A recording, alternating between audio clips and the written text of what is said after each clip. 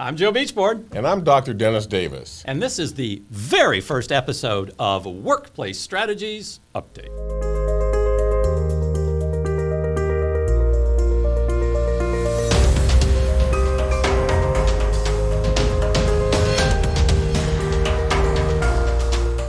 Dennis, it's a real pleasure to have the chance to work with you again. It's good to get started up again, Joe. Yeah, another Workplace Strategies program is on the way. Really quickly. You know, it's going to be very different than last year. Very different. Very different. Yeah, first time ever we had to do the program virtually. Yeah, kind of working our way back toward live things these days. Yeah. This year, we're going to try the hybrid version. Yes. So we'll have approximately 350 people live.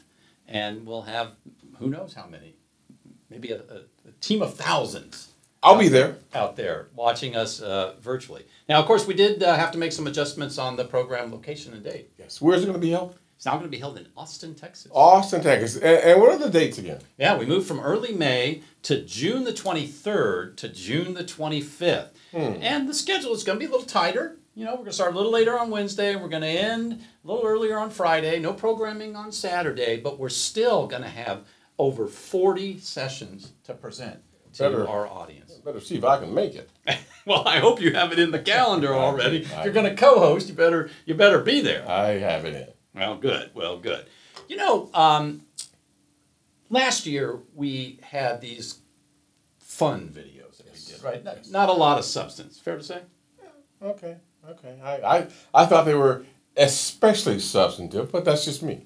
What part was substantive of those? The part where Joe Cleese had the meat and cheese all over? That was it. And the big dog chasing him, yes. Big dog chasing. Yes. Okay, well, that's maybe a different view of substantive than I have. I would call that maybe perhaps more playful. Okay, fair enough. I'll take it. Playful. So, but we thought that this year we would try to lead into the program with some more substantive discussions on the topics of the day in the employment law arena, and also preview some of the topics and some of the speakers that we're going to have at the program. Matter of fact, we have a very interesting speaker that will be coming up next week. And who is that going to be? Well, that is Cheryl Stanton. Okay. Now, Cheryl Stanton is a former shareholder at Ogletree Deakins and also is the immediate past wage and hour administrator at the U.S. Department of Labor.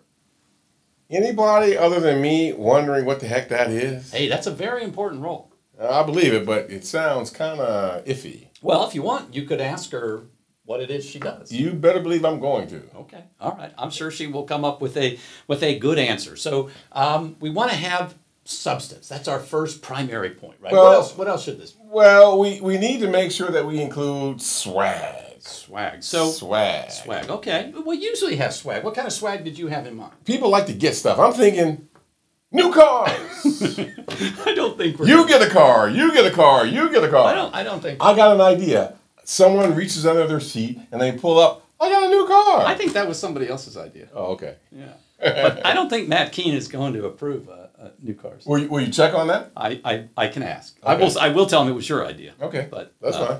I think you're more likely to get something like these Ogletree Deakins pins. Well, all right, fair enough. So we have substance, we have swag, maybe wine? Well, you know, we both enjoy wine. Yes, we do. And wine has been a theme in a lot of our prior videos. It has been. So I think that makes a lot of sense. Maybe each week we could talk about a bottle that we have each enjoyed. And perhaps we could figure out a way to give a bottle of one of those two wines to one of the members of the audience. Swag, or better yet, competition. Competition. We have to create some type of competition so that people can compete for prizes. Well, and it could be the people compete, or it could be you and I compete. Well, that would be no fun, Joe, beating you every week. Well, then you wouldn't have to send any wine. But see, we could have that competition between ourselves. That's true. So we have swag, we have substance, swag, wine, and competition. SSWC. I like it. Yeah, what could that stand for? I don't know, but I like it. SSWC. Maybe if one of you has an idea as to what SSWC stands for, we will pick our favorite, and Dennis will send you a bottle of wine. Competition. I like it. I like it. I like it. At least it's not a new car. You just have to send a bottle of wine. Fair enough. In addition to that, what we think we'll do is work in some trivia into these presentations as well. I think that would be good. All right. I think that would be good. So we've got a lot to look forward with this series coming up here, and this is just kind of a opportunity for us to preview a little bit our vision for the program. And if you have particular interests or ideas, please pass them along to us. But I would like, if we may, to do a little substance, right? I mean, we should do a little. That's our number one goal. That's our number one. That is the S in SSWC.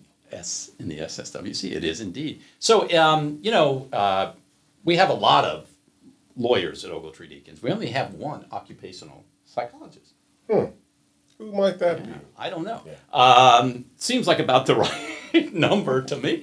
1 to 1,000. Yeah. But you mean if we talk? Mind if we talk a little? A little psychology? Let's do. Because we'll have lots of time to talk about legal issues. And we're going to bring in legal guests like Cheryl Stanton next week. Mm-hmm. And so we'll have that opportunity. But, I was sort of thinking this morning, actually, as I was reading about some of the issues of the day. And obviously, everybody is still thinking about COVID and the pandemic. But, we're starting to think about return to work. Yes. We're starting to think about how vaccinations might impact how we think about return to work. Mm-hmm. And so I thought, it might be interesting to talk with you a little bit about some of the human relations or psychological issues in that particular area that our audience, most of whom are HR directors at large organizations, the issues that they might be interested in. I am up for that.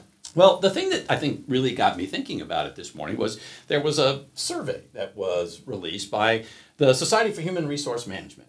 SHRM, another acronym. Yeah, I keep forgetting. Is it SHRM or is it SHRM? It's SHRM in my book. Yeah, I think they were calling themselves SHRM. Okay. But maybe we could fact check that. All right, fair enough. Along the way, we can try. Well, anyways, the survey caught my attention, and the survey said that in my mind, I'm going to use the word only, but maybe that's the wrong word. Only 60% of the population said that they are either going to get the vaccine or are likely to get the vaccine.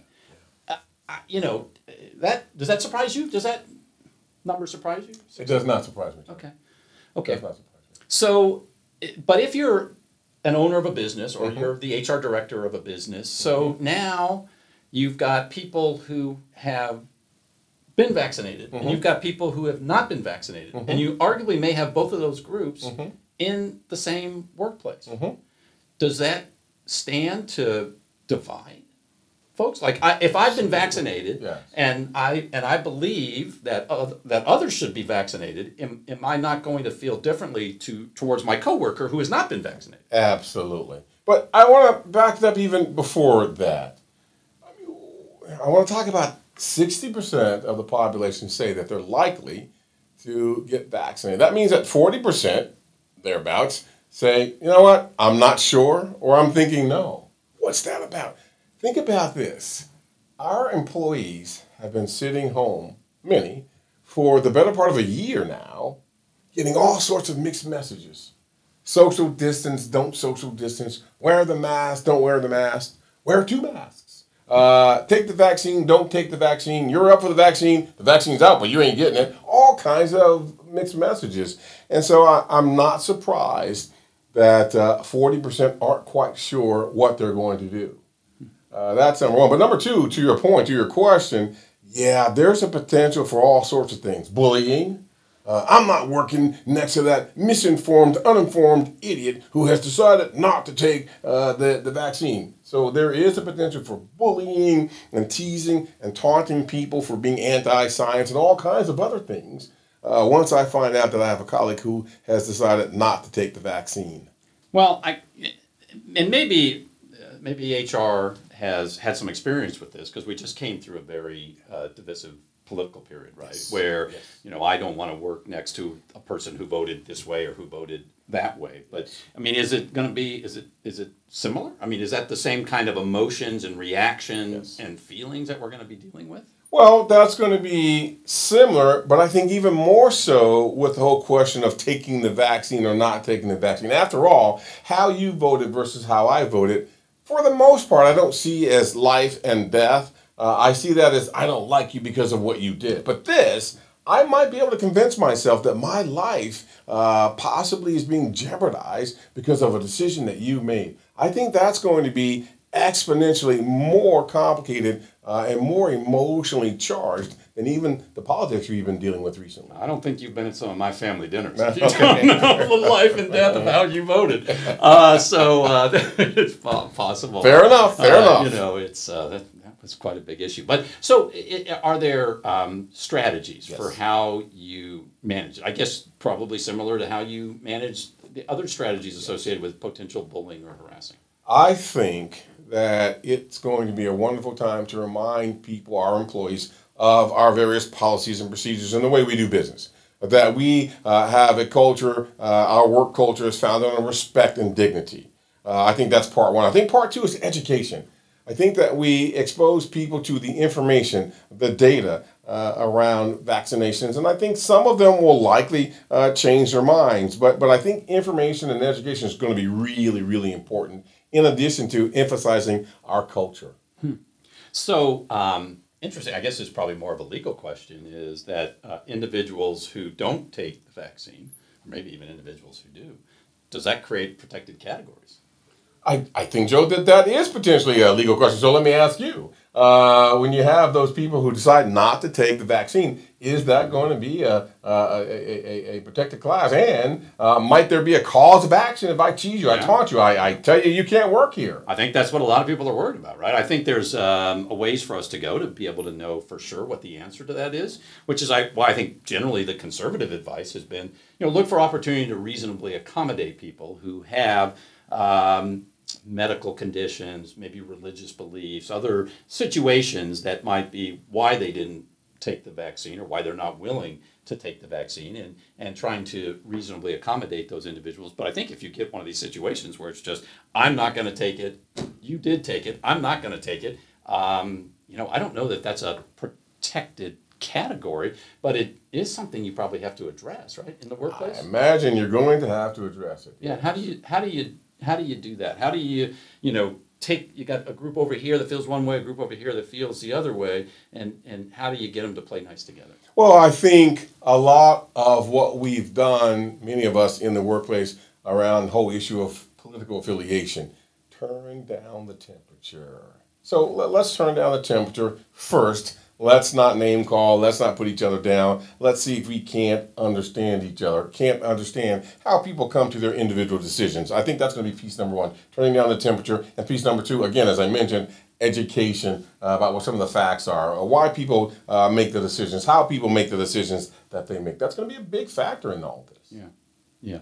Well, let me turn to the second part of the survey that was perhaps even more eye-opening to me, which was, according, again, to SHRM or SHRM, whichever one you prefer, the survey also found that approximately 30% of all working individuals in the United States, approximately 30%, said they were willing to lose their job if their employer required them to be vaccinated. Does that number surprise you? That does surprise me. That's fire me if you like, but I'm not coming to work. That actually does surprise me.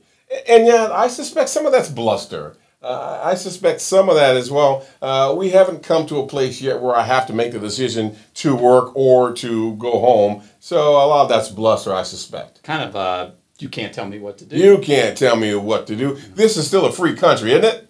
Yeah, yeah. Do you think that number will come down over time? Like maybe as more people get vaccinated and people become more comfortable with it? Will that? Yeah, if I were betting, I would say, the number's going to come down. One of the things that I've been seeing a lot of lately, and I really like it when I see it, and you've all seen this as well, where some leader, it might be a political leader, it could be a business leader, industry leader, goes on camera, rolls up his or her sleeve, sits down, and takes the vaccination. And you know what? When I see that, I go, yeah, that's good. There are a lot of reasons why certain communities are maybe skeptical about taking the vaccine. And what I'll tell you is when I see leaders, industry leaders, sitting down, rolling up their sleeves, the message is, okay, you know what? I'm doing this. I've decided it's okay. Maybe it's okay for you as well. I think people do pay attention to that. Yeah. In other words, if I take it, I'm going to be a guinea pig. But if that person there, that really important person takes it, no one's going to be doing any experiment on that individual, so it must be okay. That's an important message. Yeah, yeah, indeed. So, there's a battle for talent, right? Because we all understand how important our employees are. And if we have the risk of 30% of our employees saying, you can fire me before I'll take that vaccine. Yeah. What you have suggestions or ideas for how you can either manage that situation or communicate with the employees? Is there a communication strategy, or is it just patience? Is it how do you deal with that? Yes, Joe, all the above. Yeah. It's going to start with patience. If you go back to one of the things I said a moment ago is, let's remember what our employees have been being fed this last almost a year. Lots of mixed messages, and sometimes they don't know if they're coming or going. So some patience is going to be required. Some education is going to be required. You mentioned earlier trying as best as possible to reasonably accommodate people. All of these are going to be factors in how we ultimately resolve this because, as you said, we don't want to lose 30% of our talent. Yeah, yeah. I mean, that would be devastating. Devastating. For a lot of companies as they try to come back. Well, Dennis, I think that's probably about all we have time for today. We always want to keep these relevant and relatively short. Yes. Don't forget, next week, Cheryl Stanton. Yeah. Former Wage and Hour Administrator, U.S. Department of Labor, and former Ogletree Deacons shareholder. She will be here. She will explain what that role does. She's going to have to. It's very important. Well, Dennis, anything you want to wrap up with? Well, I guess we got to remind everybody about what the principles are of this podcast, right? SSWC, which stand for Substance, swag, wine, and competition. We'll have to work out that competition part. Yeah. I think I have some ideas that I could compete with you on. Fair enough. So Fair we'll enough. take a look at that indeed. Well, we hope you'll join us every week to hear a little bit more about what's happening in the world of employment law and occupational psychology, and also what's happening at Workplace Strategies, and when we bring in some special guests as well. So thank you for joining us, Dennis. Thank you as always for Good to see you, Joe. being here. See you, everybody. All take well. I'm Joe Beachboard. And I'm Dr. Dennis Davis. And this has been Workplace Strategies Update.